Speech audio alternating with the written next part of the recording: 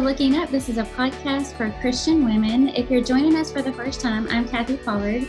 I'm in Bowling Green, Kentucky, and with me is my dear friend Carla Moore, and she and her husband John are currently in Denver, Colorado, where they spend part of the year working with the Bear Valley Bible Institute, and then they spend the other part of the year in their hometown of Dripping Springs, Texas. Carla, how are you doing today? I'm doing great. It's a nice day and get to talk to you, so it's a good day. Yay. I've already been thinking how busy you are because school kicked off this week at the Bear Valley Bible Institute. So I know you have a bunch of new students coming in. You've had opening chapel classes. You're teaching tonight in the women's program. So I know you have a lot going on. Trying to learn names. That's always the tricky part for the first week is sorting out names and making sure I don't call somebody the wrong name. And so you learn their names, you fall in love with them, and then 2 years later they leave. Yeah. But there's always new ones coming in all the time. So yeah, and they stay in touch. Exactly. And you get to watch where they go around the nation, serving God. So it's such a great work. I'm glad you're a part of it. Yeah. And you've been there and know exactly what it's like. So yeah, I've been there recently. We spent Saturday and Sunday in Colorado. It was a really quick trip, but it was so great. And the weather was perfect. Sorry, we got you up so early on Sunday morning, though. It was worth it. You guys had us over for a delicious breakfast. Don't forget to send me that recipe for that casserole that I texted it to you, remember? Oh, that's right, you did. That was just an excuse to bring it up, really, because it was so good. So good. Did it have green chilies in it? Yeah. I loved it. That's what makes it good. But if people don't like green chilies, you can leave it out. So yeah, who doesn't like green chilies? Oh, there's some people out there. Oh. Some people. No, that's a good one. That's my go-to. And we have that for dinner sometimes. It's got, well, I won't say what's in it because people may not want to try it. I guess if they're going to make it, they're going to have to know what's in it, right? Yes. Eggs and Monterey Jack cheese and cottage cheese and lots of butter and green cottage chilies. Cheese in it? Yeah. I did not know that. Yep. So good protein. Gives it good texture. Yeah. I can't remember. There's a little bit of flour in it, but you can make it gluten-free with almond flour, and then that would be the only gluten in it. So I have fixed that for some student meals before. We'll have breakfast for dinner sometimes, and it's always gone over well. So that's a good one. It was delicious. Thank you for doing that. Yeah, well, I felt kind of bad for saying, y'all want to come at 6:30? Is that too early? What time? Yeah, it was 6:45. We felt bad because we said, let's take you guys out to breakfast. And then you said, why don't you just come over to the house so we won't feel as rushed? And then I said, okay, I'll bring some bagels. And then you said, okay, and I'll make breakfast casserole and have fruit. And I was like, well, and then later you said, if you don't want to bring bagels, we have this sourdough bread that Brian Ketchum made. So literally, I told Neil and he said, so basically we just invited ourselves over to their house for breakfast because that whole thing just completely turned around and you did all the work. So. No, it turned out just like we wanted it to, because that way we could just walk over to worship at 9 that morning or to class. And so it was good. It was great. Excited to see you. Yeah. It was great. Especially because I'm not going to see you at PTP because y'all are going to be home this year since Janelle's going to have the baby soon. Hopefully any day now. She's really hoping she has that baby by then. Yes. Yes, she is. I saw her last night because she was here for our ladies' Bible study, and she's ready to have that baby, but she's tired of everybody asking her if she's had that baby. You remember what that's like. Yeah. But she looks so cute. You know, she's just her tall, slender self, and then her pregnancy is only in her belly, and she looks adorable. But yeah, some of us aren't quite so lucky with that. No. Only pregnant in the belly, huh? No, I was pregnant everywhere. My face, my arms, everywhere. Just pregnant all over. But she just looks so cute, and we're excited for them. I know they're going to be wonderful parents. I remember when I was in labor with Micah, my sister-in-law came in the room holding their daughter, Lauren, she was about 7 months old at the time. And, she was a baby, 7-month-old baby. And so several hours later, Micah was born, and, he's 6 pounds, 14 ounces or whatever. And Karen and Lauren came back in a few hours later, and Lauren looked like a giant, just the comparison between 7 months and a newborn. Yeah. So you'll see that with Rich and Jude. Just, you think Rich is a little bitty now, but he's going to look like a giant. I know. And Rich is 6 months old, and looking so cute, just at that perfect age where they're filling out and getting their little chunky legs. And I got to take him to Into the Word class Monday night because I had him for a few hours, and it was my first time taking him out, with just me without his parents being there. So that was kind of special. And since we're talking about that, quick shout out to Jennifer Harrison. I had no ride because I needed tires replaced on my car, and Neil had his truck away out of town. And so I put a little request in the church group for somebody out in my area to come pick me up if they were going to Into the Word. And she volunteered, and she doesn't live anywhere near here. Well, does anybody live near you? Y'all are we have a few families out here, but she was the first one to volunteer. And I was so glad because she helped me with she helped me. She did it. She put the car seat in for me. She helped with Rich during the class, so very sweet, very fun. Yeah. Well, those car seats have changed over the years. I remember ours just used to thread through the back with the regular seatbelt, but now they have anchors and things. I'm sure they do. Emily was giving me a little quick tutorial, and I'm looking at it going, what? If you need a YouTube to put your car seat in, it's a little difficult. I know. And she was saying they're really simple. They're really simple. And I'm just looking at it going, what's that for? Yeah. Incidentally, you're talking about Rich's chunky thighs. Have you ever wondered why fat thighs are cute on a baby, but they're not so cute on a grown woman? Or dimples. Yeah. Well, they have dimples everywhere and they're adorable, but dimples on your chin would be okay, but but dimples everywhere else. Yeah. Elbow dimples. Lower body dimples. Yeah, we probably should just stop there. Okay. Anyways, so we recorded late last week and we're recording early this week, so you may not have had a chance to go thrifting. No, I ran inside the other day, and I don't know if you saw it was on my table, but I found an old Pit game. Do you remember? Did y'all ever play Pit? I did see that. No, I did see that. I was curious because I like games, but I didn't know what it was. We used to play it when I was a kid, and I don't even remember how to play it. But when I saw the box, I was immediately, I've got to have that.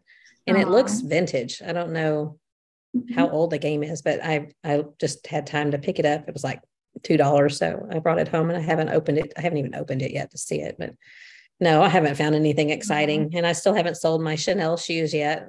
I've listed them, but I haven't sold them yet. I'm kind of holding out for a higher price. So yeah, I'm sure you'll get it. Yeah. Well, what's going on? Hang in there. Yeah. What's going on around? Are you still gathering from the garden? Of course you are. It's August. Yeah, pretty much just that. Just trying to keep our head above water because we got into town late Sunday night. Neil left early Monday morning. He's in Texas recording this week. And we had Into the Word class Monday, ladies Bible class over here yesterday, and now it's today. So that's pretty much everything that's gone on since I saw you last. So your car has been out of commission, so you've been kind of stuck at home. Well, just Monday. Oh, okay. Because we were coming back from the Connect conference and we ran over a bolt. Oh. And so we had to order the tires, and they didn't come in until Tuesday. And so I had an appointment. So Neil left early Monday morning. So it was just Monday that I didn't have a vehicle, and I'm okay with that. I like staying at home anyway. And I was able to hitch a ride Into the Word class. So how was Connect conference? It was good. I didn't know y'all went. Yes. Well, Neil spoke, and Hiram and Brittany spoke. And so we went over there for the day on Saturday. And is it Nashville? Yes. Okay.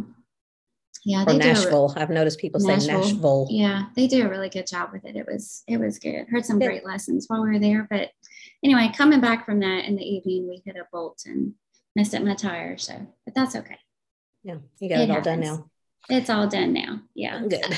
You and I wanted to share this cute little phone charging station that we got from Anita Bates. She mailed each of us one of them, and it was such a cute little package and wrapping that came in the mail. How fun is it to get something fun in the mail?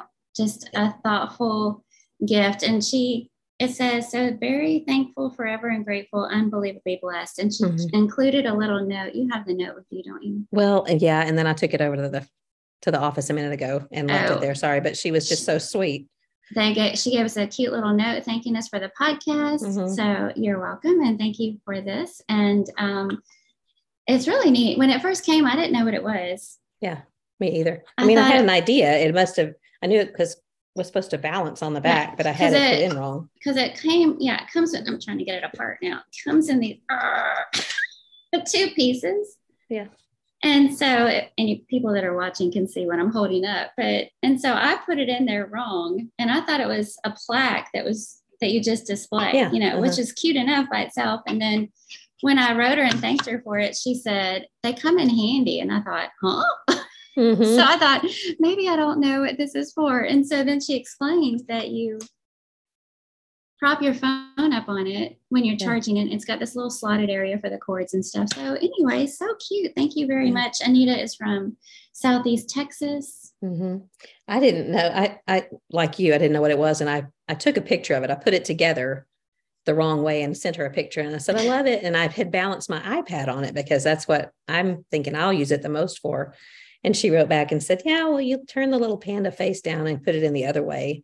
And that made it a whole lot more stable. But it'll be perfect for me because I like to read at the dinner table. John, a lot of times he'll be watching TV or something and I'll bring out my iPad and read. And so it'll hold my iPad up. So it's a very handy gift. Very sweet. Very sweet of her. Mm-hmm. And I also wanted to mention, I know we have a lot to cover today because I get to interview you. You get to be in the hot seat this week. Yeah, it's going to be so much fun. I'm so excited. But before we get into that, I wanted to share that we have listeners in 43 countries. That blows my mind. I know. And the cool thing is, so some of the countries, we have Singapore, Japan, Australia. Shout out to anybody listening from those places. Mm-hmm. Israel, of course, that makes sense. Germany, Malaysia, Brazil, Kenya, Philippines, Jamaica, South Africa, France, Italy, Belgium, Denmark. I mean, India, it just goes on and on. It's so fun. Yeah. But then you can actually click on these countries and it tells you where the listeners are. So I'll just share a couple. For instance, in Canada, we have listeners in New Brunswick, Alberta, British Columbia, Nova Scotia, Ontario, Quebec, and Manitoba. Wow. And then in New Zealand, Waikato, I don't know how to pronounce that one. Auckland, Manawatu, Wanganui, Hawke's Bay, Wellington. Those are just fun to say. I know. Canterbury and the Bay of Plenty. So the Bay of Plenty. The Bay of Plenty. So those are just a couple, but I thought that is so cool. And thank you to the ladies who are listening to us. Mm-hmm. And we appreciate you and are so thankful that you're joining in this conversation with us. Yeah. It'd be fun maybe next week in the group to ask people to chime in where they're from. Yeah, I was wondering how many of these would actually be in the Facebook group. That would be neat. That's a good idea. Yeah. Good idea. Do you have anything else you want to share before we jump in? This is going to be so fun. Oh, no, let's just jump in. Let's get it over with. No. Tell us this real quick. I know you went on a bike ride. Oh, last yeah. night. Yeah, we went on a date. Tell us about that. You went on a date. Well, we went over to River Point off of Sheridan and Santa Fe, I guess is where that is, here in Colorado, Denver. Mm-hmm. We had talked about going on a date because it's been a while. We were going to go Monday night, but I had something that I needed to finish, an overdue. I'll not mention how overdue it was, but so we went last night. And I wanted to apologize too. Listening to last week's podcast, I felt like I was clearing my throat constantly, which is annoying to me. I didn't notice it. Well, sorry for those of you who did, because it's yucky. But anyway, we rode over to River Point to Panera and just sat outside and enjoyed the mountains. And there was some rain showers. You could see they were passing over the mountains. There's actually tornadoes in eastern Colorado last night. Oh. So this may have been the tail end of that, but just a nice cool breeze. And it was about, I think we went almost 15 miles. So yeah, I was going to say, that's not right around the corner from you. That's a pretty good distance. Yeah.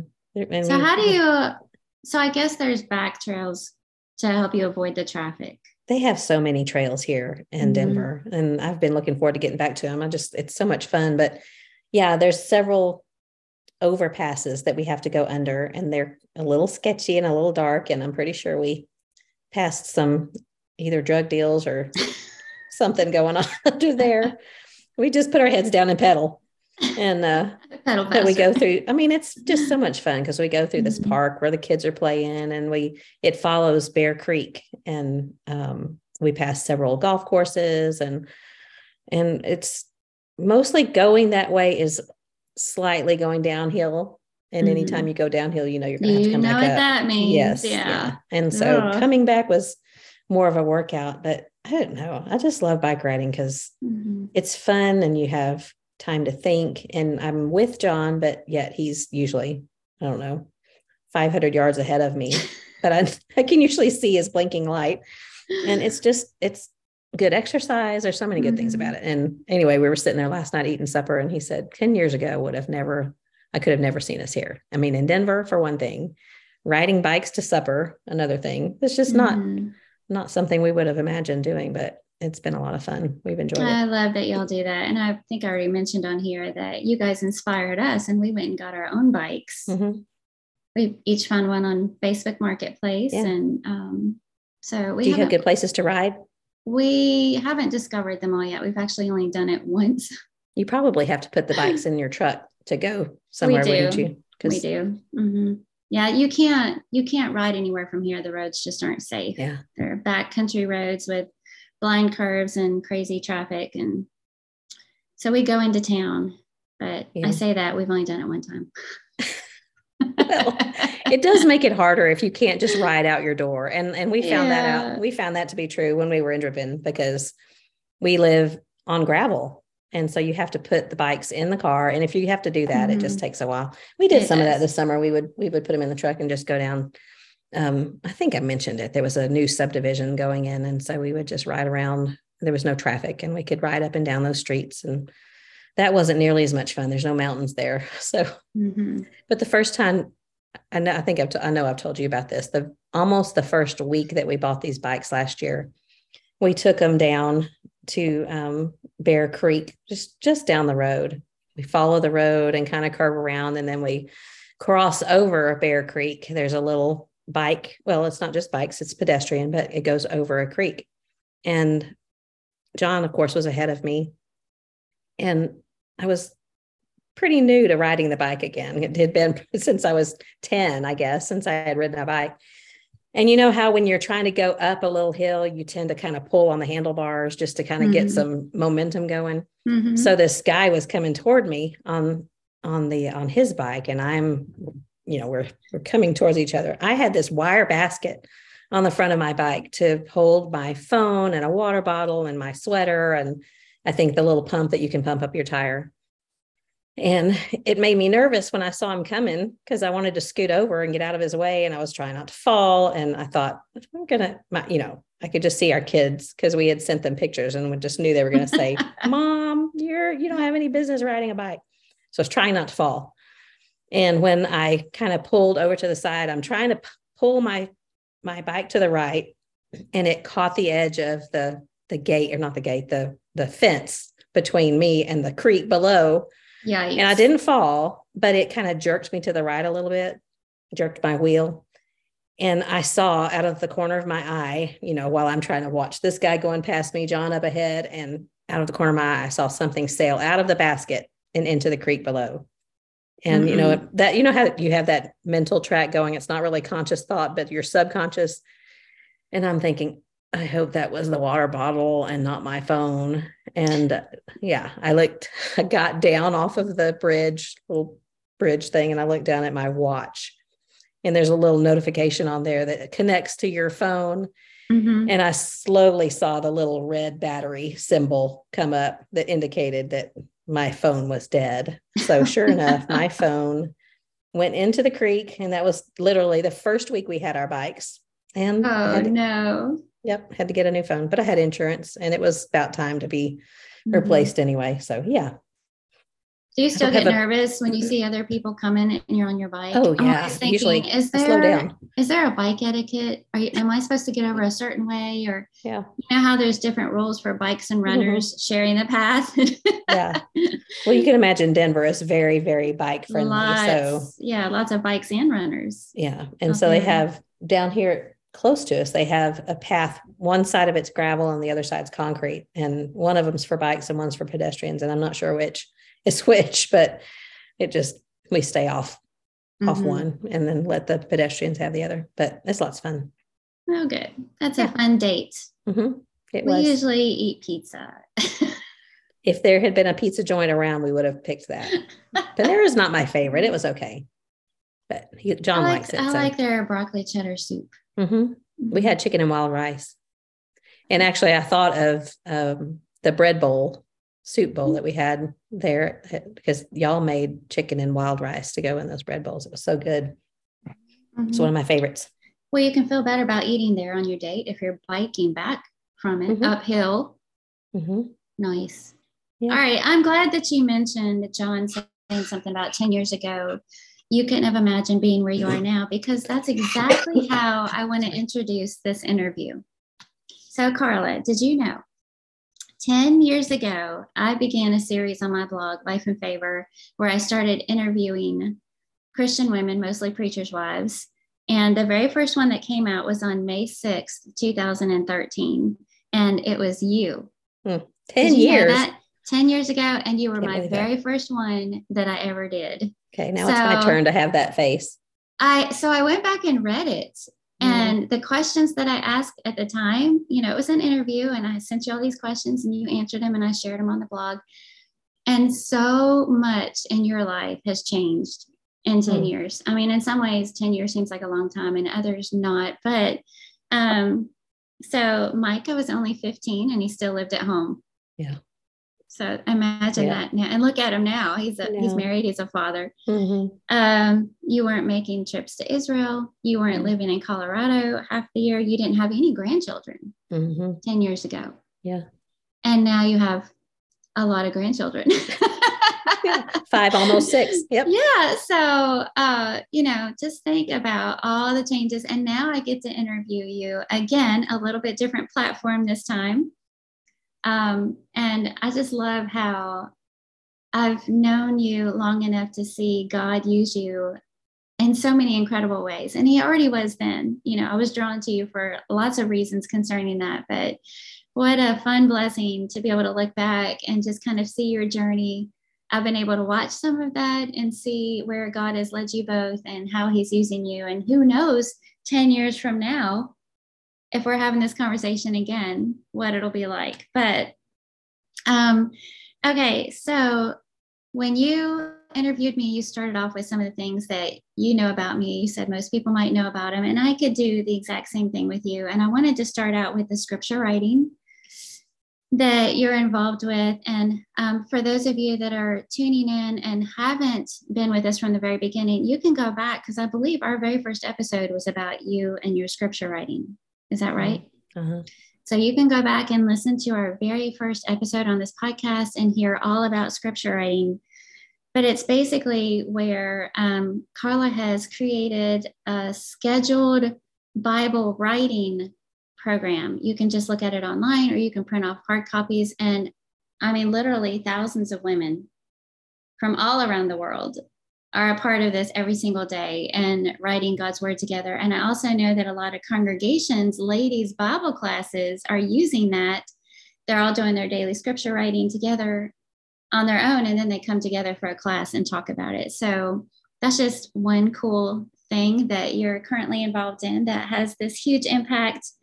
I mentioned already that you serve as Dean of Women at the Bear Valley Bible Institute, and you've been doing that for how long? 3 years. And with Terry, I always want to say, because we do it together, I'm not here all of the time, and I always feel like she just does so much of the work, and she's behind the scenes. And anyway, we're co-workers, so I may be called the Dean of Women, but she and I really do that together. Well, you're perfect for the job. It's a big job, and you have an office there at the school, and you work with all the women coming in, and some of those will be wives from the students, but also just women students that are going through the program themselves. Right. Yeah. And so you're involved with that, and also teaching classes. You teach 2 classes in the women's program, including tonight, one that you'll begin tonight. You and John are doing Bible passages trips to Israel where you lead tours in the land of the Bible, and you've been involved with that for how long? I think 2016, so 7 years. Coming up on 7 years. I say involved with that, and it makes it sound like it's somebody else's program, but y'all started that. That's your thing. You're both very knowledgeable about the land. They're very passionate about it. And to anybody listening who has ever had Israel on their bucket list, or even if you haven't, you want to go, and you want to go with John and Carla, because they make it come alive. They make how it relates to your own Bible come alive. They'll make you love the land and its people. And it's a really beautiful thing. And also, along with that, you have information and videos and things like that people can access to learn all about the land of the Bible itself, right? Right. And yeah, BibleLandPassages.org has all the videos, or you can look, they're all free online. World Video hosts them. But I wanted to mention too that in 2015, when we took the trip over to Israel to do all of that filming, that we were with, I was the only woman. I think I've mentioned this before. I was the only woman, and there was 8 or 9 men. And one of them was our really good friend. His name is John Moore too, Jonathan Moore. He's a podiatrist that lives in Kentucky too. I don't know how far from y'all they are, but he's the one that when we were there during that trip, he just said kind of incidentally, y'all should bring groups. And I mean, that was just never something that had occurred to us before. And so, I mean, John, it was fun because I saw when we were there how John just lived it and breathed it. And so I thought that would be just, he really does. Super. Yeah. Just a natural thing for him to do. It's funny. He usually, maybe I shouldn't say this, but he takes a power nap, like a 5-minute nap every day. And if he doesn't get that, he's usually just out of it. And he doesn't need one in Israel. I'll just say he is on all the time until he crashes at night. But anyway, I just wanted to mention that John, the other John Moore, is really kind of the one that said, y'all should bring groups. And so we started the next year and have been doing multiple times since then. And everybody that goes absolutely loves it and wants to go back. Yeah, it's hard not to love it there. It really is. You're a writer, and probably I heard you speak several years ago and loved what you had to say. I even mentioned that, I believe, on the last 2 episodes ago. And I've always said, anything that you write, I'm going to read, because I know it'll be well written and practical, but it always touches my heart. You're extremely talented writer, and you write for Come Fill Your Cup. They have a segment. If you go to the Come Fill Your Cup site, there's a segment called From the Heart of an Older Woman. And you have lots of articles there on all different kinds of topics. And you can find that on their site and skim through some of those, and they're really good. And a contributing writer for Christian Women magazine. You write for your own blog. And then I know there's another thing that you write for on a regular basis, but I couldn't think of the Excel Her. That's right. You write for that series on a regular basis also. So just started that this year. Yeah. So lots of opportunities to read your writing. You're a great speaker, as already mentioned, ladies' days, lectureships, workshops, focal points, all kinds of things.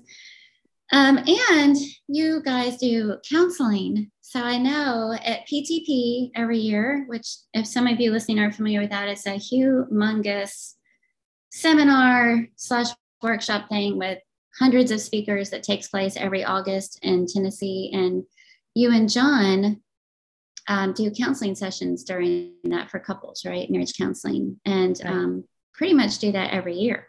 Mm-hmm. And it doesn't necessarily have to be marriage counseling. Sometimes it's family, sometimes it's individual.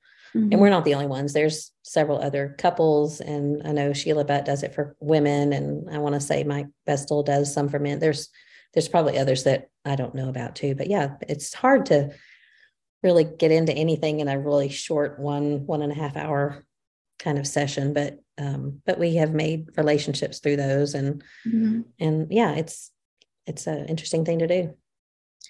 Well, and what a valuable service you're providing. And I know it takes a little bit of heart out of you to have to do that, because you're listening and you're empathizing and all those things. So, or sympathizing. Whatever. Same thing, right? There's a difference in those words there. Yeah. So you do that. And I know you guys do that obviously year round in more private settings outside of PTP, and do marriage seminars. You go around and give marriage workshops together. You are probably one of the most practical people I've ever met. And in some ways, it intimidates me because I'll say something to you and you'll be like, well, why don't you just blah, blah, blah? And I'm like, oh, duh. So I'm thankful that I have you as a very practical friend. I also want to mention one of the other I'm going to let you talk here in a little bit. Everybody wants to hear from you, but I also want to mention one of the standouts for me about you is your hospitality.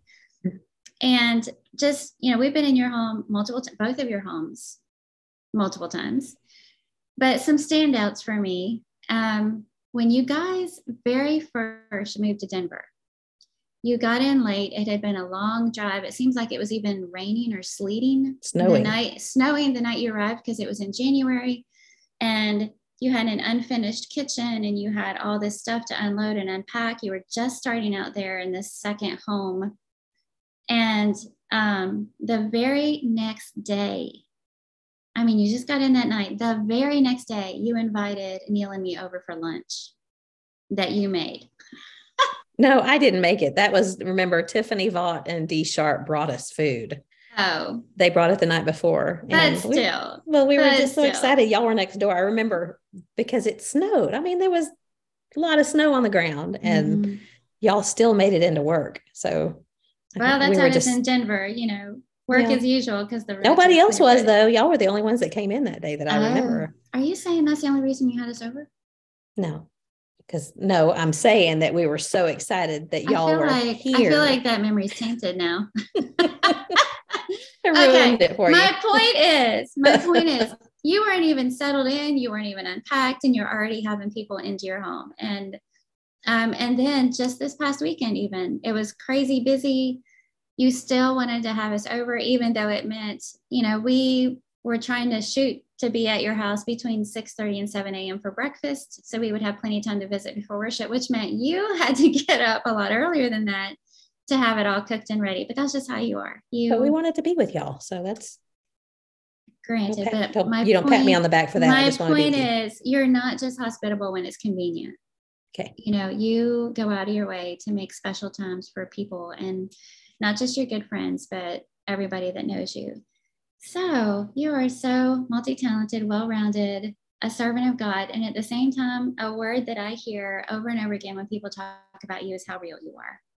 And that's why we're such good friends. All right. So let's talk about you for a little bit. I don't know your middle name. Carla Moore. You don't? Or at least I've forgotten it. I couldn't think Suzanne. of it. Suzanne. Yeah, see, that wasn't even a guess of mine. Carla. One of my mom's good friends was named Suzanne. So my dad's name was Carl. So I'm Carla. Carla Suzanne. Carla after your dad and Suzanne after one of your mom's good friends. Mm-hmm. Okay. And you are a Texas girl through and through. You were born in Corsicana. You were raised in Texas. You lived your entire life in Texas, except for now these half out of the year times that you spend in Colorado. Does that even count, really? Yes. Okay. You have dual citizenship now. I do pay taxes in Colorado. So that's right. So for sure, yes, you're a Coloradan and a Texan. But most Texans that I know love their state, are very proud of things in Texas. And I always thought that was kind of ridiculous until we started visiting you guys. And it is pretty a special area. I mean, it's beautiful. Beautiful people there. Everybody's warm and friendly. The barbecue there is the best of anywhere. So you have every right to be proud. So you're barbecue is a noun in Texas. Other places it's a verb, but it's a noun there. Yeah. And it's funny you say that about Texas because Brian and Shannon were there recently, and Brian said that as Shannon was leaving, she said that it amazed her how much in love with Texas is. I just never have really thought that, but apparently we have that reputation now. And I don't know. I mean, I don't guess I'm all that proud of Texas necessarily, but I don't really hear you talk about it, but your whole family's from there. Your whole family lives there around you. I always thought that's such a huge blessing that your family is there. And I just don't know very many people that live where they grew up. Yeah. You know, Especially preachers. Yeah, everybody moves around every few years. And when somebody says, where are you from? It's like, how do you answer that question? Yeah. But you guys are. And I think that's a huge blessing. So let's go back to your childhood. And you have brothers. One brother. One brother. Mm-hmm. And is he older or younger than you? He's very much older than me. Very much older than you. He likes to tell people that he's only 2 years older than me, but he likes to ask people if we're together. He'll say, which one of us do you think is older? He's 2 years older.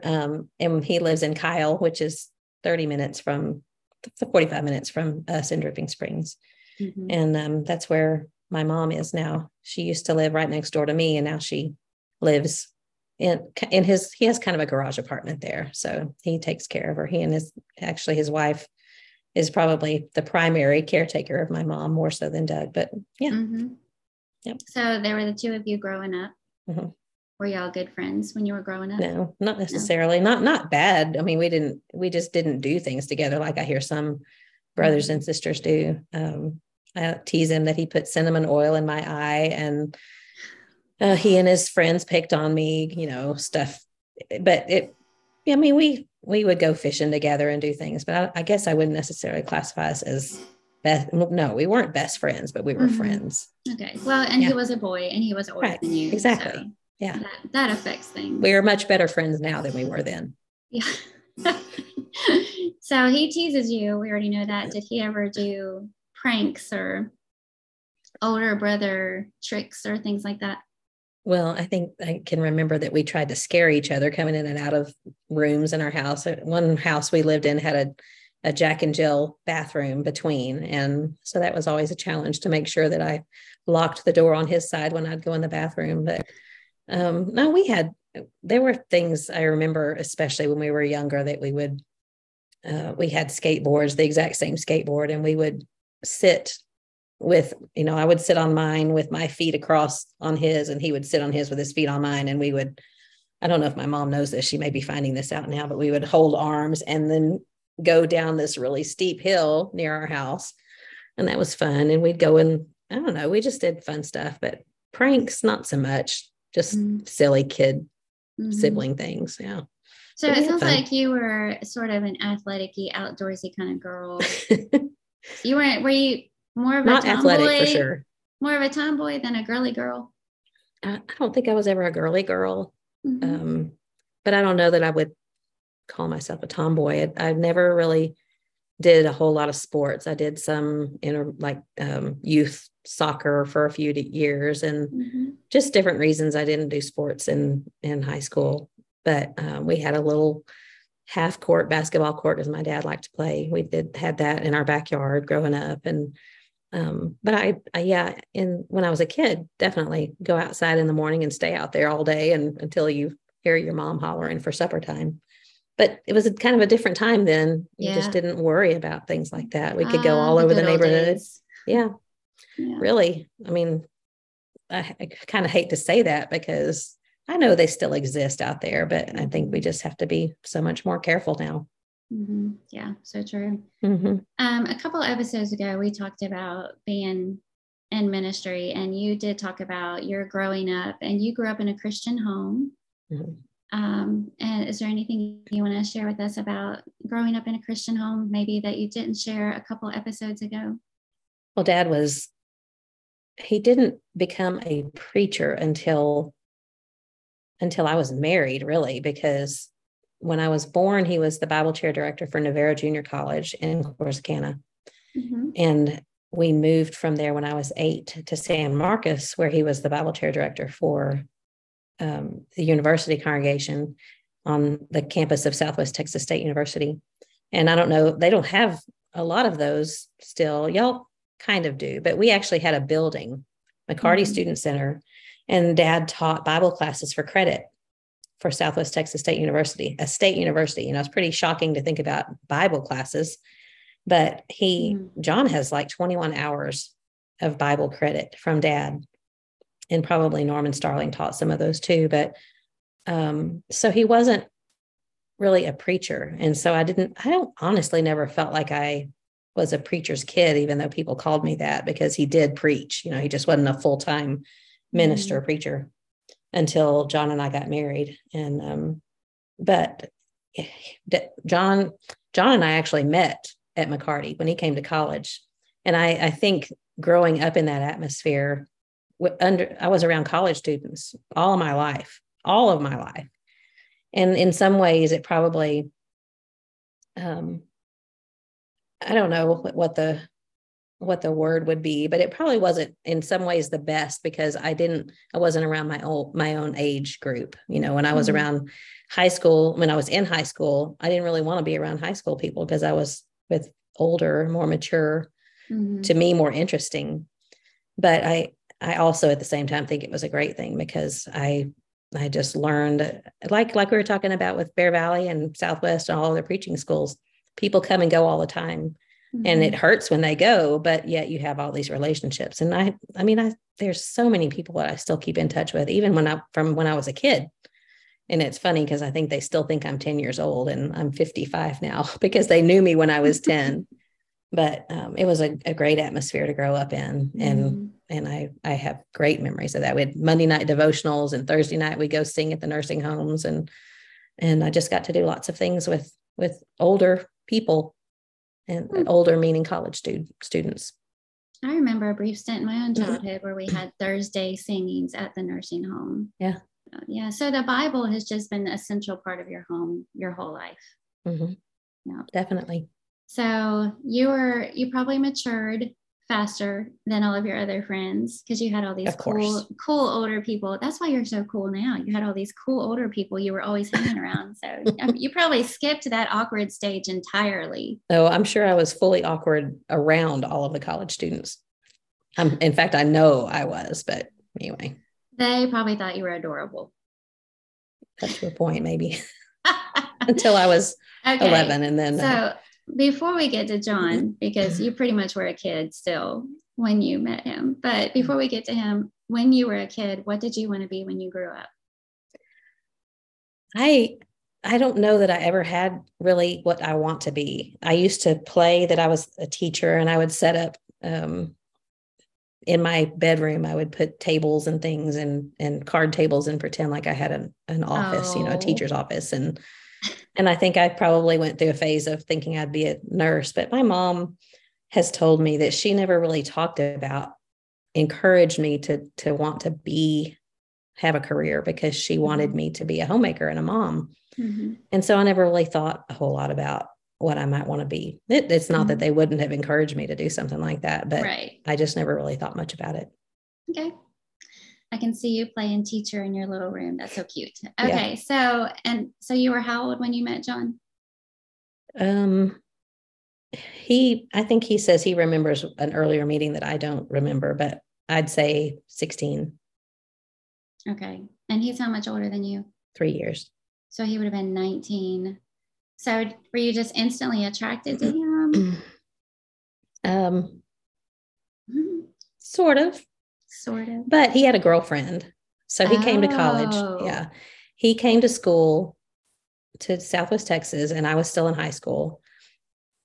He would have been 18 and I would have been 15 when we met. So he was there for a year. He drove back and forth. He lived in Drippin and drove back and forth to school. So I never really saw him a whole lot that first year. But the second year, when I was a junior in high school, and he still had this girlfriend, and she was in Austin at University of Texas. And so they kind of had somewhat of a long distance, not a long distance, but they were two different places and very, very different family backgrounds. But she had been his high school girlfriend for several years. And so he came to McCarty, and that first year, not as involved, but the second year he was very involved. And so I saw him a lot more. And I don't guess it wasn't like a love at first sight kind of thing, because he had a girlfriend. But the more I was around him, the more I liked him as a friend. And I remember, and he can tell this a whole lot better than I can, but there was a work day at McCarty some Saturday during my early in my junior year of high school.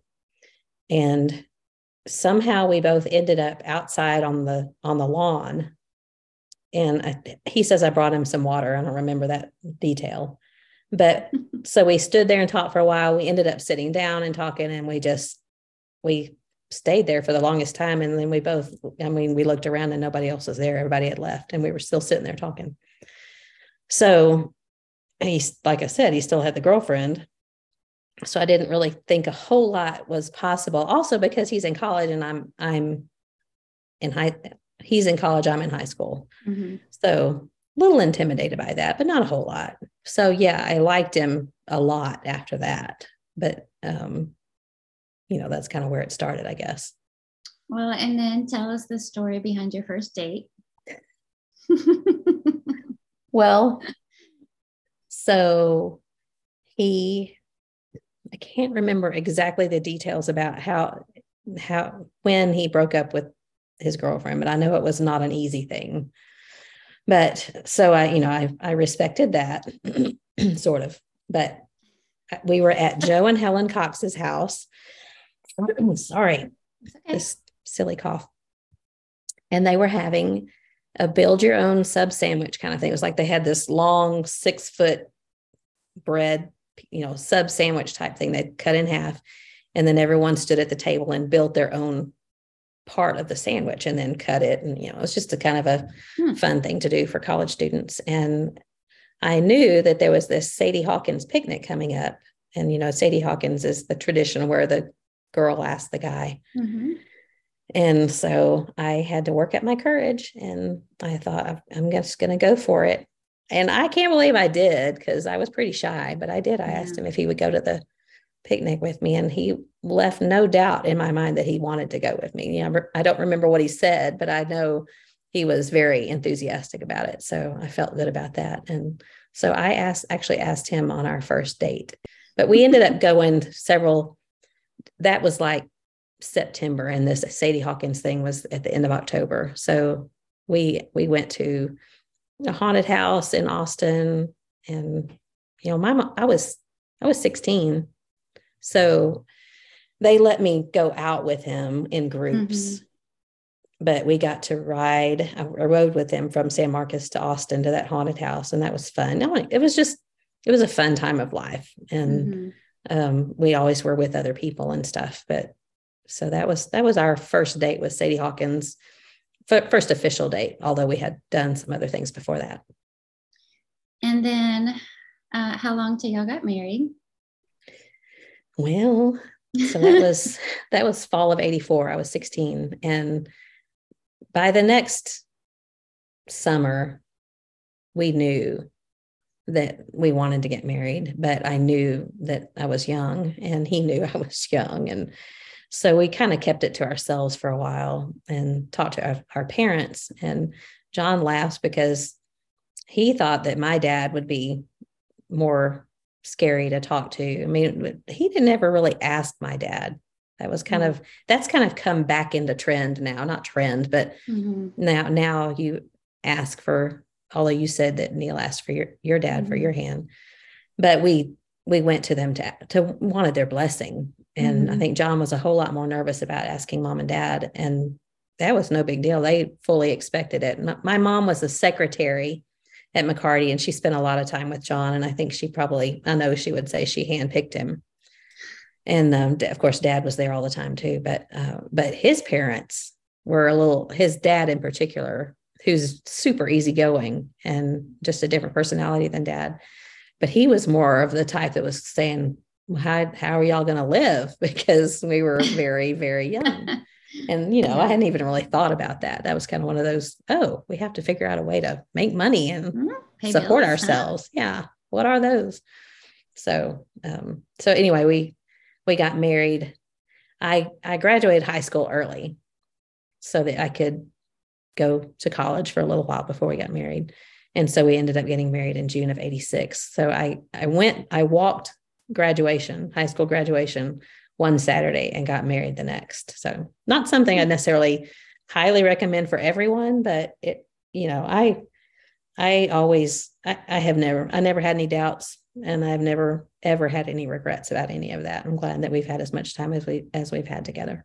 Mm-hmm. And so you hadn't been 18 very long when you got married. 3 months, yeah. Because your birthday's in March. Mm-hmm. Well, I've seen some interesting writings about that, about their advantages and disadvantages to get married young. And one of the advantages is that you get to kind of grow up together, and obviously I think your marriage is going to make it. So feel pretty good about it. So you got married, and then I know you didn't wait too long before you started having children. 3 years. Yeah. And so 3 years later, you started having children. You have 3 sons. Tell us a little bit about your sons. Jordan is our oldest. I was 21 when he was born. And he was just a very solemn, smart, an old soul from the very beginning. Started walking early, started talking very early. I mean, I think about his first birthday party and all of the words that he could say and walking around and stuff. And it was just a special time because it was just he and I for 2 years, obviously his dad too, but I stayed home with him. So he was my world, just my entire world for 2.5 years. And it's funny looking back on Jacob was born 2 years and 3 months later. And I know anyone who has had a second child can understand this. You just don't know how you can love another child more than you love, or you don't know how you're going to have room in your heart. And I remember when John's parents came to take care of Jordan, when I was induced when we went to have Jake, and I didn't want Jordan to wake up. I put him to bed the night before, knowing that I'm going to go the next day and his life will never be the same. He's going to have a brother. And it's one of those things that logically, is going to be great. But your emotional side I was just a wreck because it had just been he and I, and we did everything and it was going to be different. And so I was really hoping that he would stay asleep. But then later on in the day, they would bring him and here's your little brother. But as we were pulling out of the driveway, we lived in a mobile home at the time and it had a big bay window on the end of it. And as we're pulling out, backing out, I see Jordan in his little footy pajamas with his hands and his face plastered against the window looking out at me. And I just boo-hooed big time. But, of course, and like I said, I knew logically it was going to be one of the best things for him. And sure, they had a lot of fun together growing up. And anyway, so Jordan was born in 89. Jake was born in 91. And Micah was born 6 years later. I wish in a way that we'd had another either before or after Micah, because in some ways he was like an only child.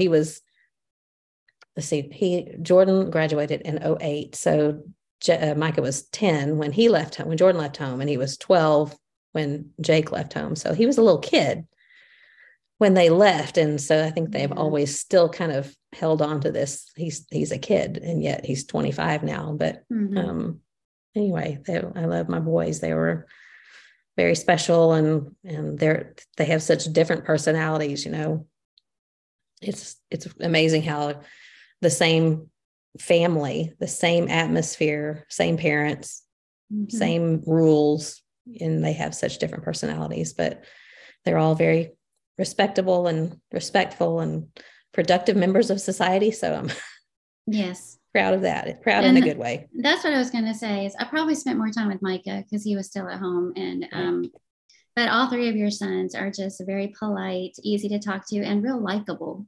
In addition to being faithful Christians, they married Christian women, have started their own beautiful homes and raising families there. So what a huge blessing.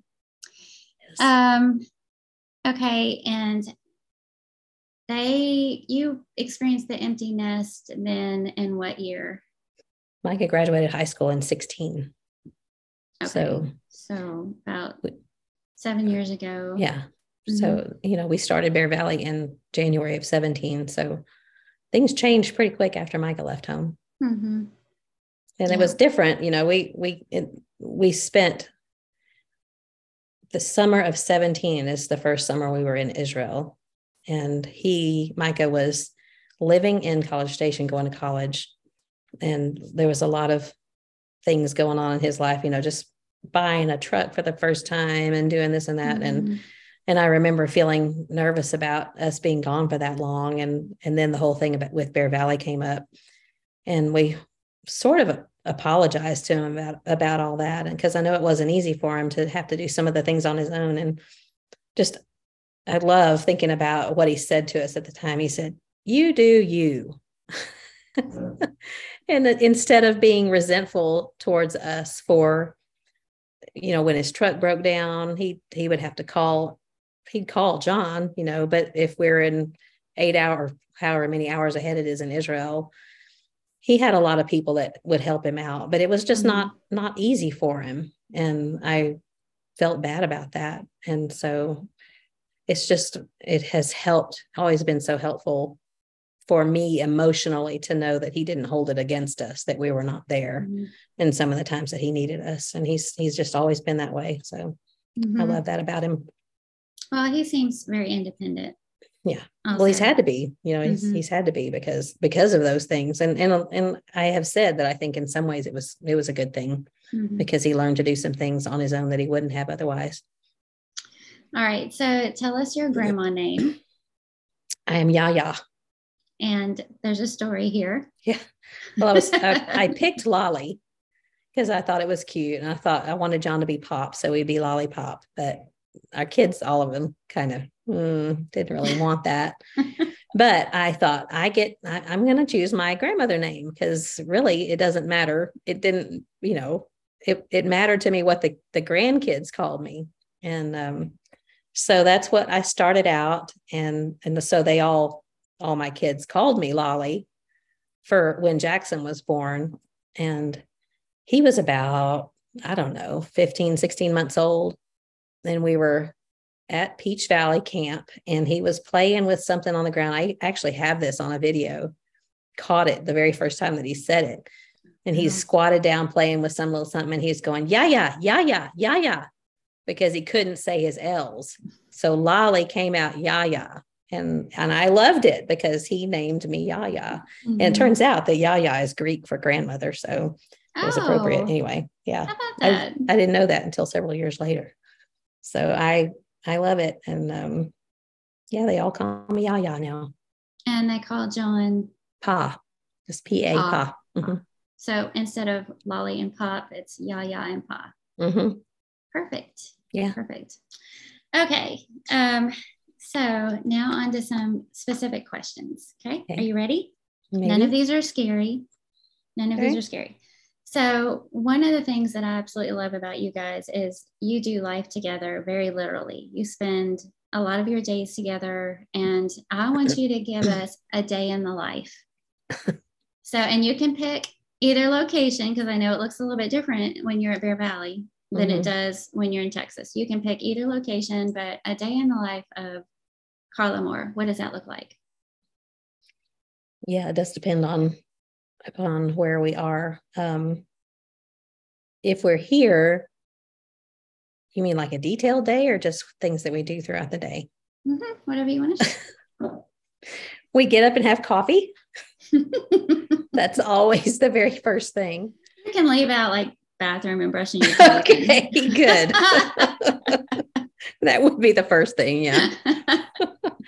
Coffee. We try to get up early enough to where we can sit and just have that see if I can say it right, companionable silence until we've had a little coffee and just spend a little time in the morning together. And it's like I said, if we're here, he's usually over at the office pretty early and teaching. And I'll go over usually around 9 to the office and just do Bible writing and get prepared for classes. I see what Terry, if I can help her with anything, and spend usually the morning there.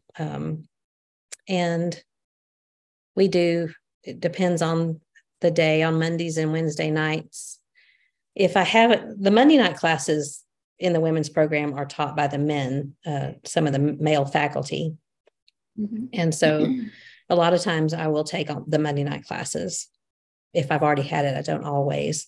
I'm going to take some of this quarters class because Wayne Jones is teaching Acts, and I took that under Wayne Berger, but I'm curious to see how Wayne teaches it because they're both excellent teachers. And then Wednesday night I'll be teaching, but in between John's usually over. I mean, it's easy because we're right next door. So we tend to go back and forth all day long. And usually what I need over here is over there. And what I need over here is there, vice versa. So not super, here is a lot more regimented. At home, I might spend a day with my mom, or John goes out to World Video Bible School. There is no day in the life, because every day is kind of different unless we're here, and there's nothing super exciting. But when the kids were in school, we always took a day together. He would take a day off, and it really, I kind of had to push him into that, because he really is a workaholic. Mm-hmm. He would probably disagree with me, but he is, because he loves what he does. And, and to him, it's not work, but there's a lot of times that I'll just have to ask for his attention, because that's my love language, is quality time. And we would take a day and maybe just go to lunch and we might go to a movie. We might just run errands, do something, but as long as we were together, that was what I wanted. So not very exciting, but that's all I can think of. It is. And I don't know if you mind me sharing this or not, but y'all have one vehicle that you share together. One key, one vehicle. Yeah, one key. That's a thorn in our flesh.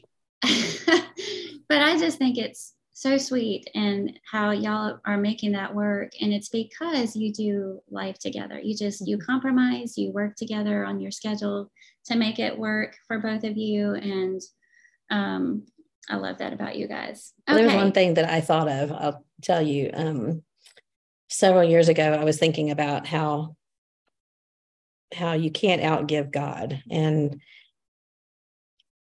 money to me is a thing, we have to have money, but I hate it because it causes so many problems, whether it's wanting more of it, or those who have too much of it, being covetous of, it just causes problems. Mm-hmm. The love of money being the root of all evil, or one of the roots of whatever. But so money, I could empty out our bank account and give it to God, and it wouldn't hurt me,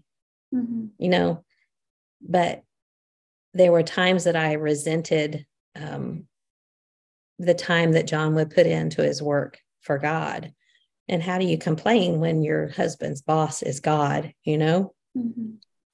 And I don't think I was super resentful necessarily, but there were times that I would roll my eyes because he was doing this again or whatever. But over time, I realized, looking back on the way things have developed, and how when we left local work at Dripping Springs and came here, and we were together all the time. I mean, all the time. We started doing Israel things together. We did Bear Valley together.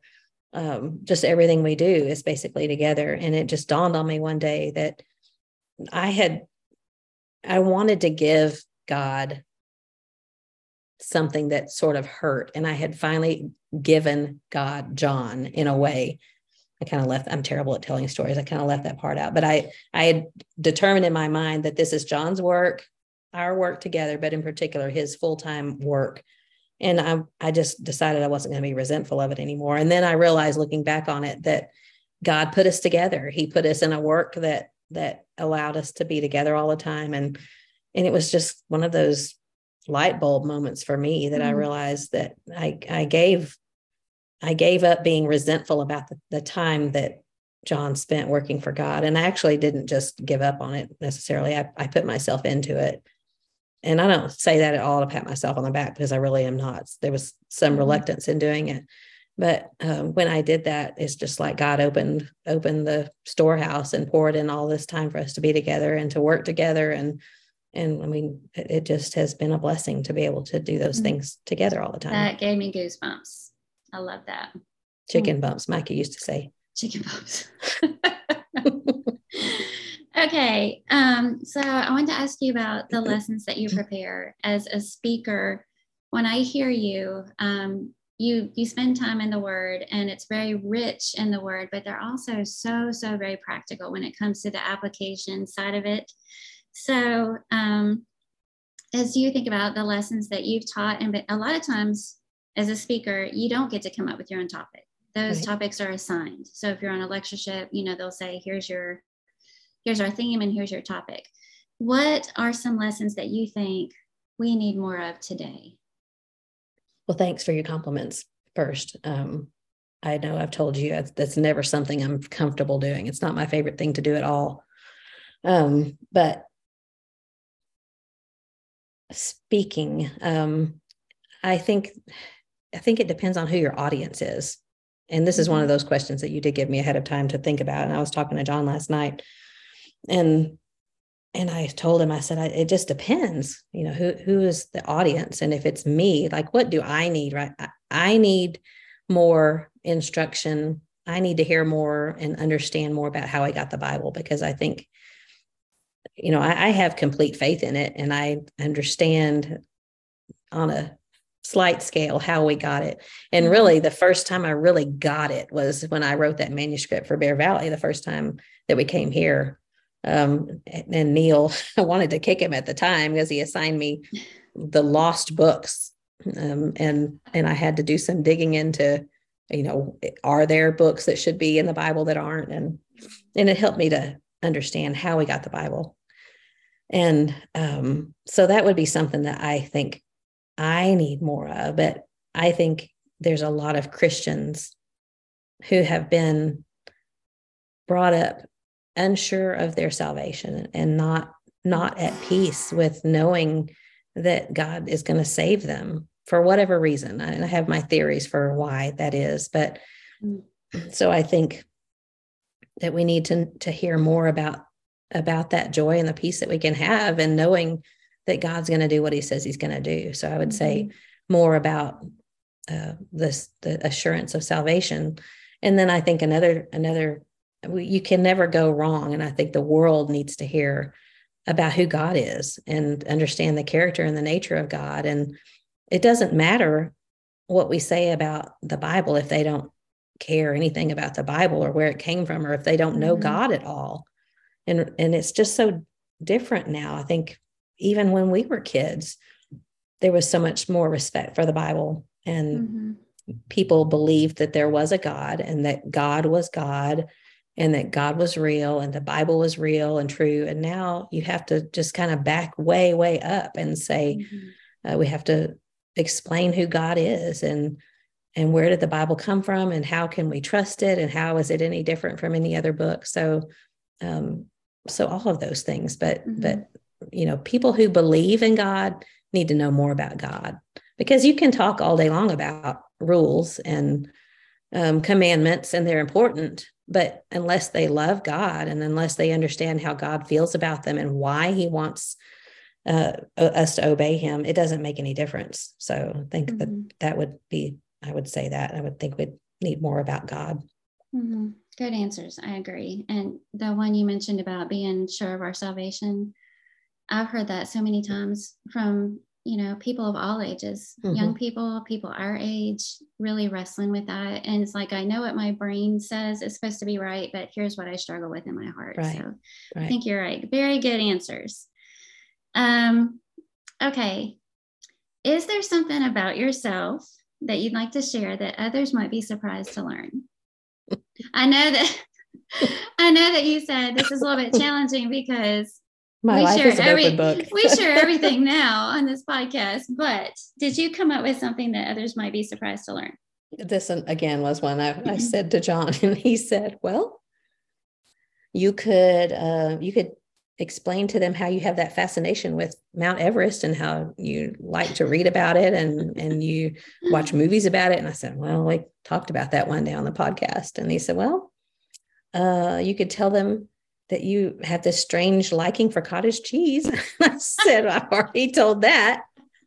And then he said, well, you can tell them you like to ride bikes. And I mean, I know I talked about it today, but I've mentioned that before. No secrets here.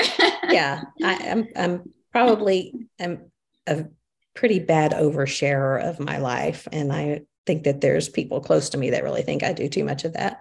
No. But it is what it is. And so the only thing that I can come up with that maybe nobody knows about me, and this is, I have pulled this out before, is that I had to have rabies shots when I was 12. So. No.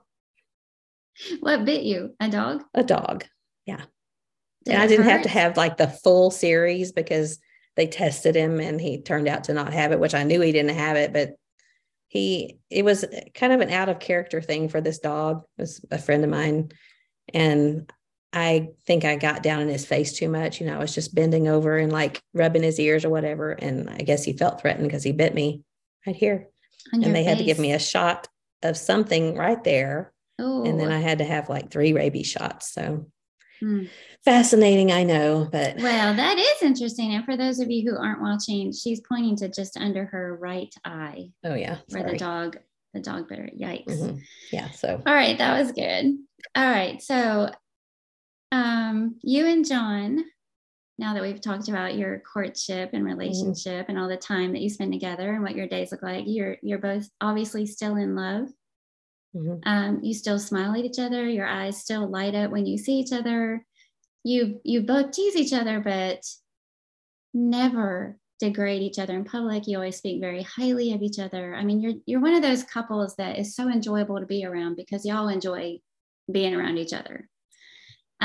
So how have you kept the spark alive in your marriage?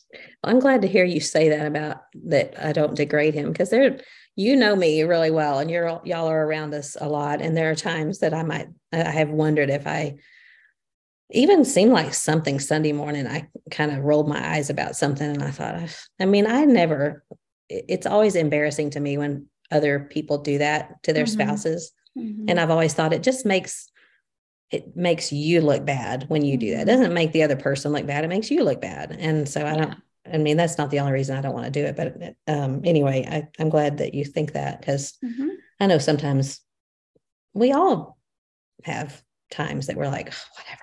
But so your question is, how have we kept the spark alive? Okay, my kids probably want to turn the sound down. Staying alive. Go ahead, finish the song. I'm done. Go ahead. Okay. Well, I don't really know 100% the answer to that question. I think that we have just always been in love. Isn't that a profound answer to that? One thing that I think I have never, ever once doubted how he felt about me or how he feels about me.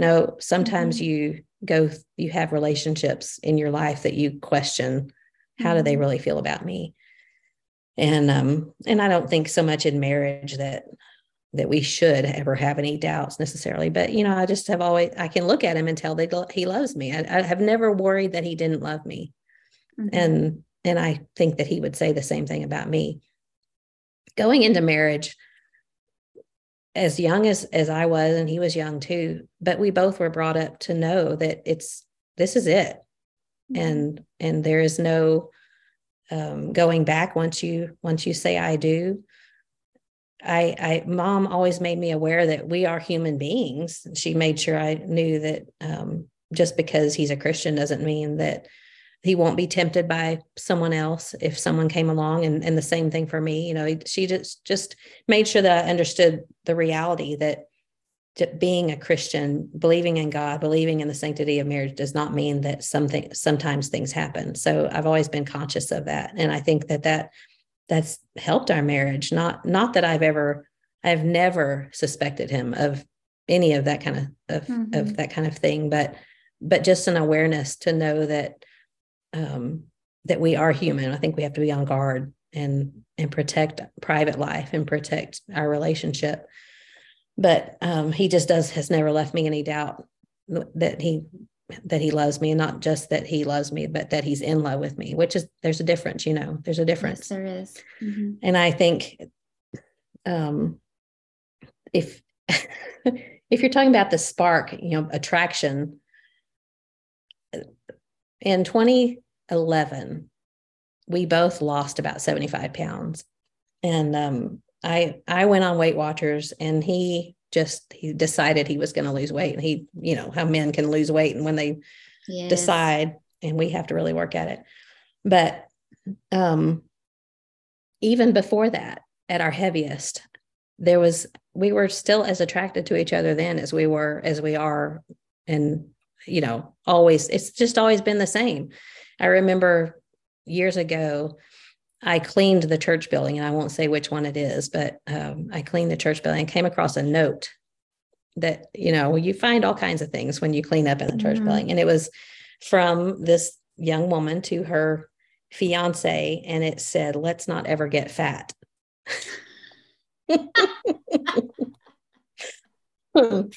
And I remember kind of giggling to myself, thinking, life happens, reality happens. You have a child, babies happen. You just, for whatever reason, sometimes we gain weight and we get fat. And I don't want to be fat. Nobody really wants to necessarily be fat, but I can honestly say that attraction has to do with love, and not necessarily. I mean, I think that we can and we should do things to make ourselves attractive. We don't want to, I guess I don't want to go too far here, but you don't want to just have onion breath all the time and not care anything what you look like. Because I think I want John to find me attractive. And so I'm going to do what I can to be attractive to him. But weight doesn't matter when you love someone. And the older we get, the more I see these things to be true, that attraction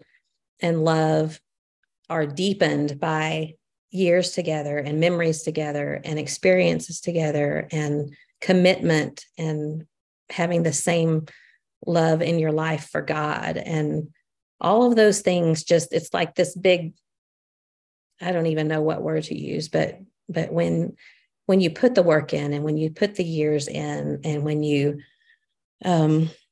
do the hard things together and work things out, it's not just love. All this. It's not just that I love you, but it's that I am in love with you, and I want to be with you. And it's just hard to explain. There've been times that we've talked about the blessings of long-time marriage. And again, this too, and others have been married longer than us, but I think he knows my past. He knows my aunts and my uncles, and he knows problems that I've had in the past with this person.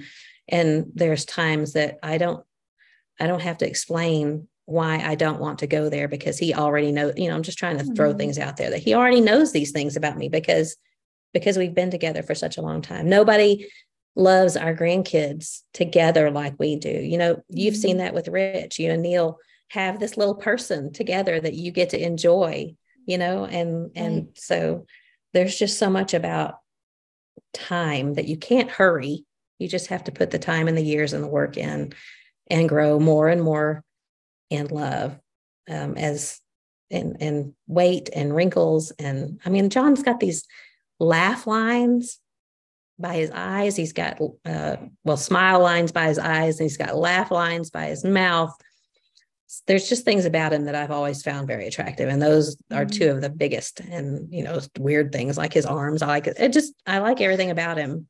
Nobody can make me madder than he can, but yes. And you know what that's like. But yes. At the same time, I can live without anyone else in the world. I love my kids and want to be around them, my grandkids, but I can't live without John. I mean, I would if I had to, but I can't. He's the one I want to be with, and he's the one that I long and can't live without. So that's what I would say to that. So there's our answer. There's our answer. And it's very obvious that you guys still are in love with each other. You mentioned the weight thing.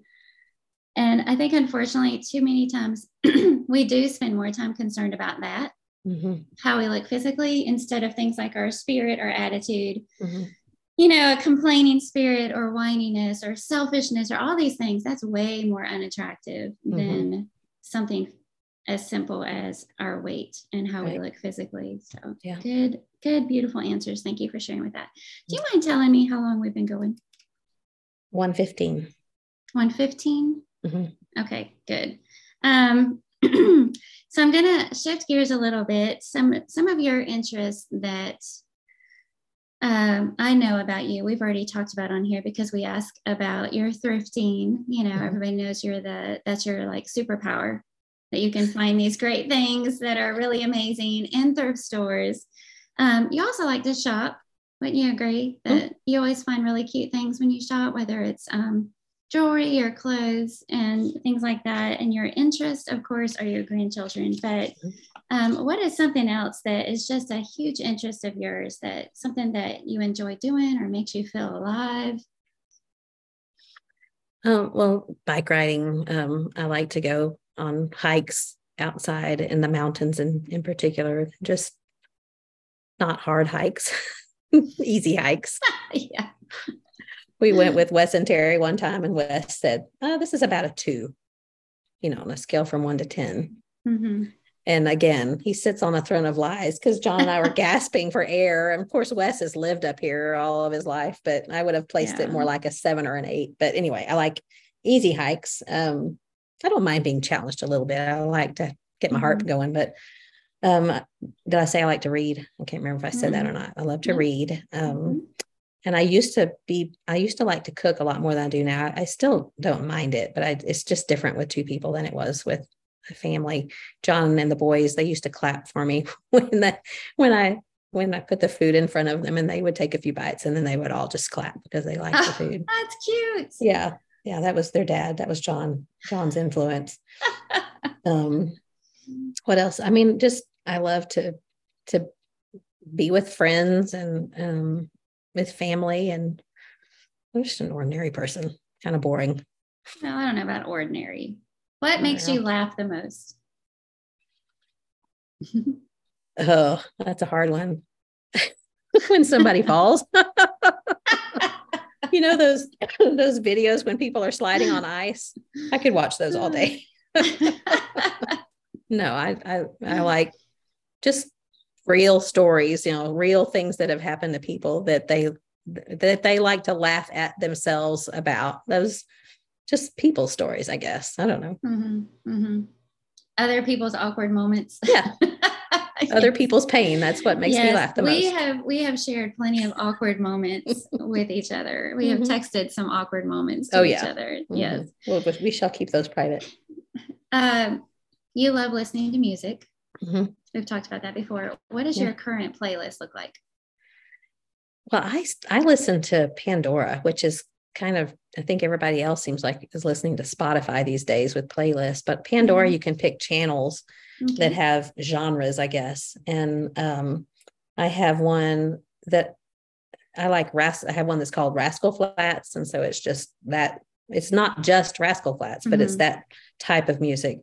I have one that I listen to a lot that's Nat King Cole. So it's oldies from the 50s. My mom raised me on good music.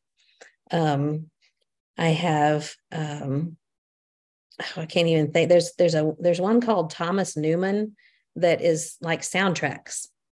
And so there's some John Williams stuff on there. A lot of the soundtrack for Castaway and the soundtrack for Braveheart.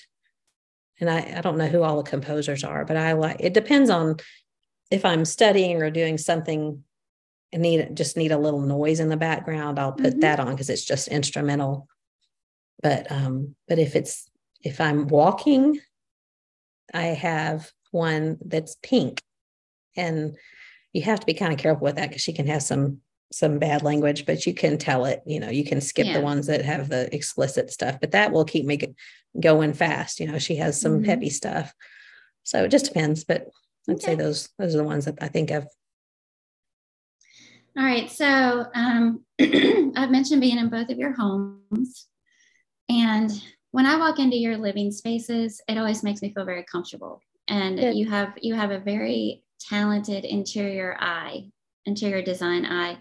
And I always feel good in your spaces. And a lot of people have an interior design that I acknowledge is good, but I might find it cold, like the color scheme is cold to me, or it's too modern, or it's too whatever.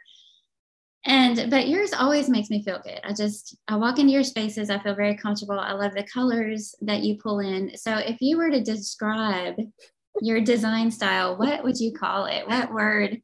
I want to know how to do it, but I just don't. I've already tried. I just can't do it. But how would you describe your design style when it comes to your home? Is there a design style from Goodwill? Because I feel like most of my stuff comes from there. For real, I'm looking around and thinking, yeah, that came from Goodwill. That came from Goodwill. I think it's just collected. Like when I see something that I like, I pick it up, and I never spend I don't spend a lot of money on that kind of stuff. But if I like it, I'll pick it up if it's clean. And, obviously I don't want to get anything nasty, but that may not be super exciting or super cool, but I would say it's collected. And I think, well, some of it I've made. Like I might make some pillows out of some fabric that I like, and then kind of pull in I have colors that I like, and I tend to gravitate toward those.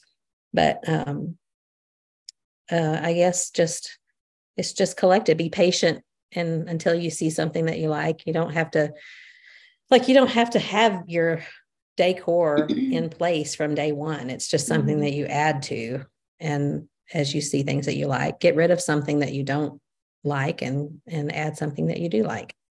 Does that make sense? Yeah, it's perfect. And do you think that since we've redone with the new floors and the cabinet paint and stuff in the new house in the Dripping house, do you still feel, you don't feel cold in there? Because sometimes I'll look at that and it feels a little cold to me because it's darker. No, because you've got too much warm design style in there. The tile work and all of your color and your upholsteries, it's just a really good balance. But I guess that's why I'm so comfortable in your spaces, because you're not trying to create a certain style, like farmhouse, or what's the granny chic, or the quiet elegance, all these things that get tossed around, whatever the latest trend is. You're not trying to do that at all. You just, if you like it, if it speaks to you, you bring it into your home. And I'm comfortable around you, so it makes sense that I would be comfortable in your home. Well, that makes me feel good. Good. I'm glad. Okay. So if family or job didn't matter, and money were no object, where would you live? Did you say if family didn't? Yeah. Take out family and job and money, and just like strictly location wise, where would you want to live? Well, I would think maybe somewhere like Hawaii, where you have the ocean and you have beauty and mountains. And I mean, it's just, I don't know, it may be hard to get things there. So, and I guess if you just X everything out, like how expensive it would be to live there. I mean, Hawaii, maybe. But Colorado is a pretty good place but it's also dry here. So yeah, Hawaii. I'll go with Hawaii. Hawaii for 200. I can see that. What's the most daring thing you've ever done? Go to Israel with 9 men by myself. No, that's not super daring, but I guess it was. It was out of my comfort zone for sure. When I wrote that down, I thought you were going to say go to Israel. Yeah. I think that was a pretty brave thing to do. Well, yeah, it probably was. What was the last book you read? Let me see. I have to look on my iPad. If I can't remember it, does it count? Well, it was a memorable read. Yeah. I read The Lion, the Witch, and the Wardrobe not too long ago. Before that, I read a book called An American Beauty. Don't really have any opinion on that. There's one called Beyond That, the Sea. That was pretty interesting. That was about a little girl who lived in London during World War II, and her parents sent her to America to escape the war. And she ended up there for 3 years. And then she ended up going back to London, but she stayed in touch with, it's like she had 2 lives on both sides. Anyway, that was pretty good. So. Okay. Is there anything you wish would come back into fashion? Parachute pants. Saddle shoes and what did we call those that came right below the knee? Bobby socks. I want to say knickers or something like that, but no. Pants. Yeah. Something to come back into fashion. Well, mom jeans, it's funny because I got made fun of for it because I never gave up mom jeans, and now they're back in style, or maybe they may be back out of style now. I don't know, but I didn't care because, comfort's more important. Do you remember, you may be a little younger for this, but there were shoes called yo-yos when I was in high school. And they had holes in the heel. I'll have to find a picture and share it. But I thought those were the coolest shoes. And I saved and saved and saved and saved and bought a pair of, and then I don't know what happened to them, but okay, I'll just go with yo-yos. Okay. I've never heard of that. You'll have to share a picture. Okay. What's your favorite activity to do with friends? I like to go to dinner and just sit and laugh. And it's fun to play games. Like I like to play games with you and hike.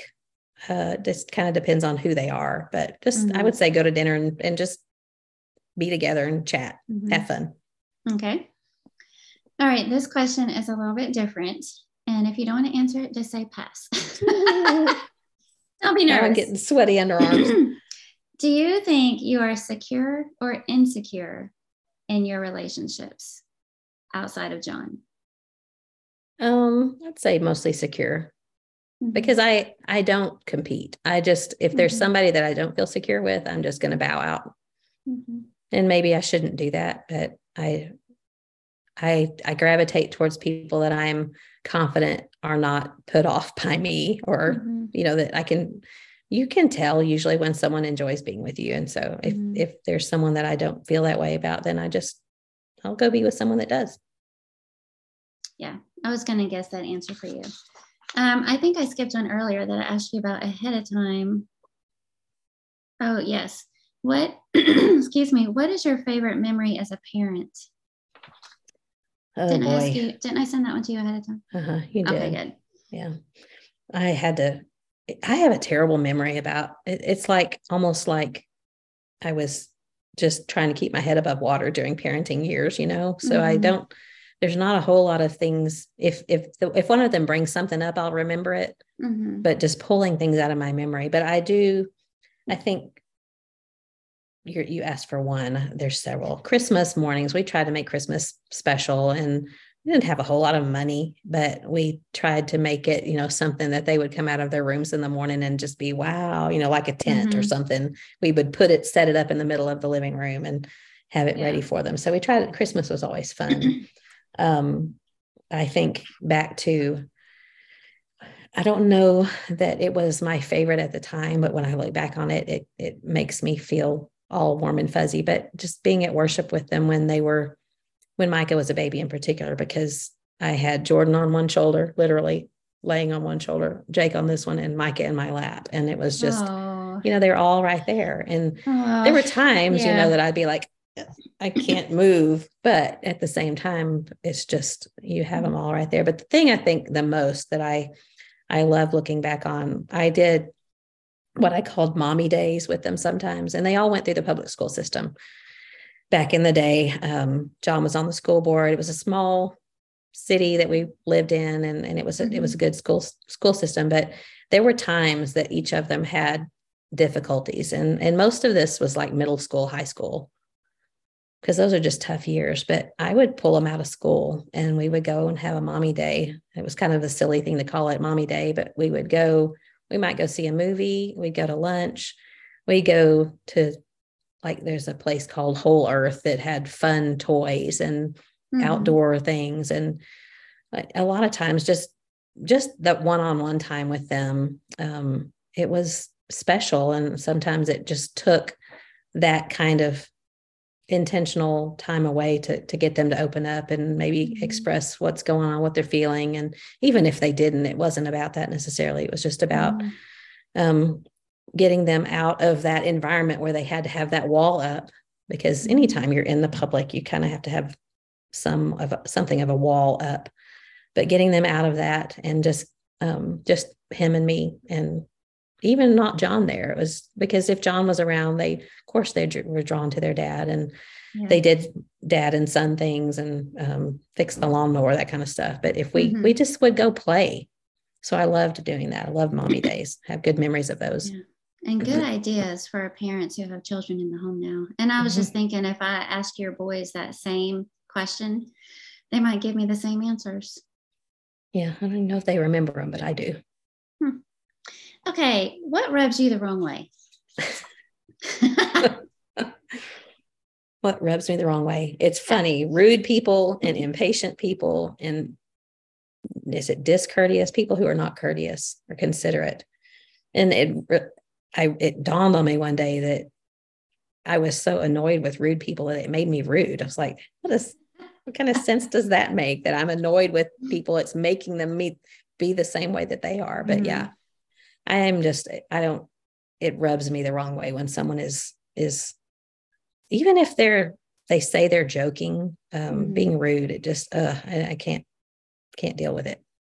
Yeah. Several years ago at Higher Ground, Tammy Roberts was there as one of the counselors. And, this is an all girls camp, teen girls camp. So sometimes there was a little drama, and there was a lot of drama that year. And she said, one time she just said, I was having a bad attitude about one of the girls with a bad attitude, thereby becoming a girl with a bad attitude. Yeah, exactly. Yeah. I think when it dawned on me, it was with the impatient person. I was thinking, oh, I can't believe how impatient they are. And it was like, hello, hold the mirror up. But, yeah. Okay, good. Are you better at talking or listening? Listening. I think so too. I think you are too. I'd rather listen than talk. Last one. Share something on your bucket list. Bucket list. I'm pretty simple, and I tend to, whatever John wants to do, I'll do. Well, not whatever, because he would do a lot more than I'll do. But bucket list. We both would like to do the 7 churches of Asia. I think that's more John than me, but I'll follow him there. I would like to hike the Grand Canyon. There's a rim to rim hike that is not like, if I die without doing it, I'll be okay. But I've always kind of wanted to do that. So that's really the only thing I can think of right now is that I have wanted to do is to hike Grand Canyon. Maybe not in the summertime. Okay. You did great. Great answers. You're good at thinking on the spot. That's a talent of yours. Ooh, okay. I'll take your word for it. Describing things, thinking on the spot, giving good answers. So this was beautiful, fun. And I'm going to reciprocate the thoughtful thing that you did for me. In last week's episode, you asked my loved ones, my family members, to say a few things. So I did the same thing for you. And because that meant so much to me, and getting to go back and listen to it again when I wasn't nervous about the podcast, I got to enjoy it that much more. So I asked them, tell me something that you appreciate about you. And so these are the answers that I got. So first I'm gonna start with Jordan. And he said, things I love about mom. Number 1, so there's a list. That's a firstborn for you. Number 1, growing up, she always made home feel like home, all capital letters, and went to great lengths to make us feel loved. Number 2, she was our number 1 fan in sports, even feeding the whole football team nearly every week. Number 3, she's an extremely thoughtful gift giver. She always takes time to think about the things that you like and want. And number 4, she's extremely diligent in her studies, is extremely smart, doesn't let her lack of official formal education prevent her or preclude her from learning, serving, and teaching others. So Erin said, and for those of you that don't know, this is Jordan's wife, your daughter-in-law. I appreciate that she does not expect perfection. Many times, daughters-in-law feel a pressure from mothers-in-law to have a perfect house in immaculate condition, or to have perfectly behaved children, or to never have a disagreement with their spouse, etc. When they come to visit, I'm comfortable letting them stay in our house that is very lived in by 5 people, 3 of them being little people. When they arrive, there's usually a load or 2 of laundry sitting in the living room, some dishes in the sink, toys across the floor, and for sure, shoes that have not made it to the closet. She has been aware of times that her son and I have had disagreements, and she still loves me. She's let us know that she knows children aren't perfect, and she never wants us to feel like they're judging our parenting skills when the kids act out in front of them. I know many wives who fret over visits from the in-laws and worry about what the mother-in-law will think about so many things. I am grateful that it truly feels like family when John and Carla come to visit, and that I do not have to fret about things such as these. Means the world to me. I want her to feel that way. What a compliment, and what that says about your relationship with her. I wanted to tell you when Courtney, so I sent messages to the girls, and said, can you and your husband say a few things? Well, Courtney's instant reply was, we can totally do that. It won't be hard at all. So I thought that was very sweet. And she said, as a daughter-in-law, she made me feel so loved and included from the very beginning and has always treated me like one of her own. She's wise, she's thoughtful, but also incredibly humble and relatable. I sometimes still find it hard to believe I got so blessed. Micah said, she gave us so much attention, made us feel special in our own ways. That goes back to the mommy days.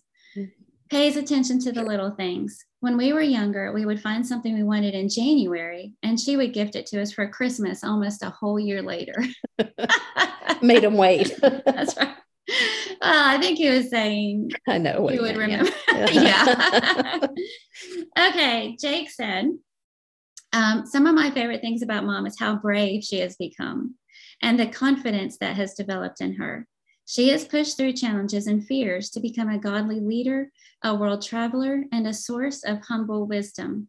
She has always been a safe place for comfort and encouragement, and has always fully engaged in both our sadness and joy. She fiercely pursued her responsibility to raise us to be godly, faithful, moral, and loving men, and we never once questioned if she loved us. Okay, Alyssa, Jake's wife. The most difficult part of this is making us keep it short. Haha.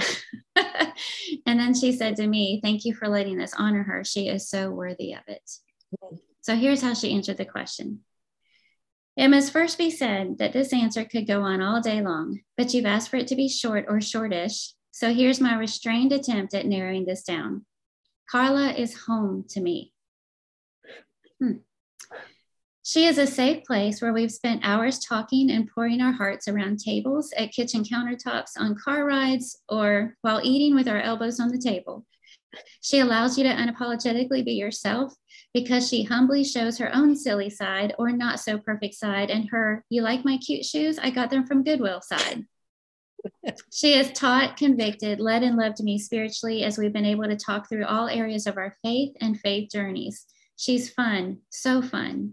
I love playing games with her when I'm winning and laughing with her where she gets to that wheezing point where she starts crying. She didn't just raise the most amazing man I know in this world. She's my safe place that I have the blessing to also call home. I love her with my whole heart, respect and admire her, and cannot have imagined a mother-in-law like her in my wildest dreams. I hope to tell her that as much as I can. All right. I love my girls and my boys. And they love you too. Before we get to John's, I wanted to share something from that blog interview I mentioned in the beginning that I wrote 10 years ago. In answer to the question that I asked you, what do you love most about being married to a minister? This was your reply 10 years ago. What I love the most about being married to my minister is that he is truly interested in the soul of every person he meets, no matter their age, their background, their history, their station in life. He completely believes in the mighty power of the word of God, and he does his best to get that word into the heart of the people with whom he comes in contact. He's the most encouraging, unselfish, kind, busy, sincere person I know. Of course, he is human, but he learns from his mistakes. He is my hero, and thank you for letting me gush about my minister. Can you tell that I love him? And from how you described your relationship just a few short minutes ago, it's obvious that in 10 years, it's only been enhanced. So I wanted to share that before I shared what John had to say about you. Finding things I appreciate about Carla could fill a book. It's been so exciting to see how God has worked in her life, her entire life. Early in our life together, she was always busy, being a great mother and wife. Then and now, I've always been amazed that she's never idle. Her hands are always busy doing something productive. She has always worked willingly with her hands, and I've watched her over the years how God has shaped her into Proverbs 31 kind of woman. I could go on and on about how she's made our home a special place for both me and the boys, and now for our daughters-in-law and grandchildren. Her entire life has been dedicated to serving others and putting their needs ahead of hers. She will tell you she's not perfect, and she does, like all of us, have needs and personal goals. But hers have always been secondary. She always puts our marriage first, family, and the church. She sacrificed many of her own personal desires and opportunities to support me in going to college, enroll in college in Jerusalem, having to take care of all 3 boys on her own, and for me to work in the community and church. I'm amazed at how supportive and encouraging she was in all of that. She has forever sacrificed and still does. I'm still amazed that she would willingly commit to walking through life with me all of life. I cherish and love that she has honored me with the blessing of being able to be with her all of her life. But what do I appreciate the most? Beyond her sacrifices, servant's heart, and untiring work ethic, it would be the relationship she has with Jesus and the commitment she has made to study God's word every day. She doesn't miss a day. I appreciate that she's given her life to ministry and wants to serve and is always helping me with so many, many things. One thing that I appreciate so much is that she is the only one that has ever read everything I've ever written. She's proofed them all. She always impresses me with how she can develop friendships with so many and that it is always genuine. Amen to that. There's no pretense, facade, or veneer in Carla. She's the same at home as she is in public. Little things, but still so big that I appreciate. She's always keen to make me my favorite dinner, especially when I'm feeling down or sick. That she works so hard to make Christmas so special. That she loves her family with such devotion. That she makes really awesome breakfast pizza and Neiman Marcus chocolate chip oatmeal cookies. That she takes the time to thoughtfully respond to someone who has questions or doubts. That she's my best friend. She worries about something happening to her, not because of her, but because she knows I couldn't function without her. It was very wordy. It was. It wasn't shortish at all. But thank you for doing that. Very beautiful. And so I have one more. I wanted to put a little surprise one in here. It's from Denny Petrillo. So for those who don't know, this is Carla's boss. He's the president of the Bear Valley Bible Institute. And this is what Denny had to say about Carla. I said, what is something that you appreciate about her? He said, this is a tough assignment because I'm totally blown away by Carla. She's an incredibly sensitive and caring person. Her care for others, especially our female students, is clear. However, she is able to be frank when the situation requires it. She is certainly not a pushover. On top of all of this, Carla is very knowledgeable of the scriptures.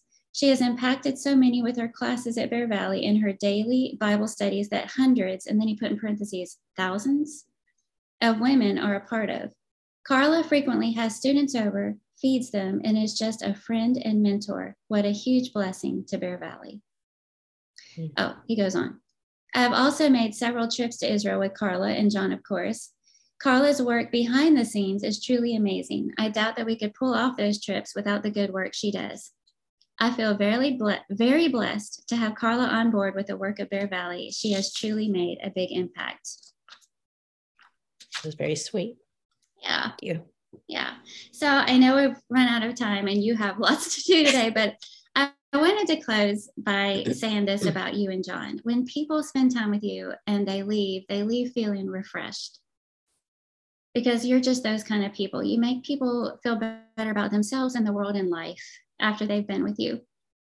And I've experienced that, and I know many people have. And it makes me think of Philemon and what Paul had to say to him when he wrote, refresh my heart in the Lord. And so I can't think of a better description of you. And as we end this interview, I wanted to use his words there in your honor. And he said, I thank my God, making mention of you always in my prayers, hearing of your love and faith, which you have toward the Lord Jesus and toward all the saints, that the sharing of your faith may become effective by the acknowledgement of every good thing which is in you in Christ Jesus. For we have great joy and consolation in your love, because the hearts of the saints have been refreshed by you. Thank you. You're welcome. Can you see the snot coming out of my nose? You're a pretty crier. You're not an ugly crier. That was very, very sweet, Alpha. Thank you. Well, I treasure that. Thank you for sharing yourself with all of us. It's been so much fun. I knew I'd enjoy it. I'm sure our listeners have enjoyed it. And to those who have tuned in for this, thank you so much. We know we're all blessed to know you and love you, and we'll be praying that God will continue to use you to his glory. And until next time, keep looking up. Keep looking up. Love you so much, friend. I love you too.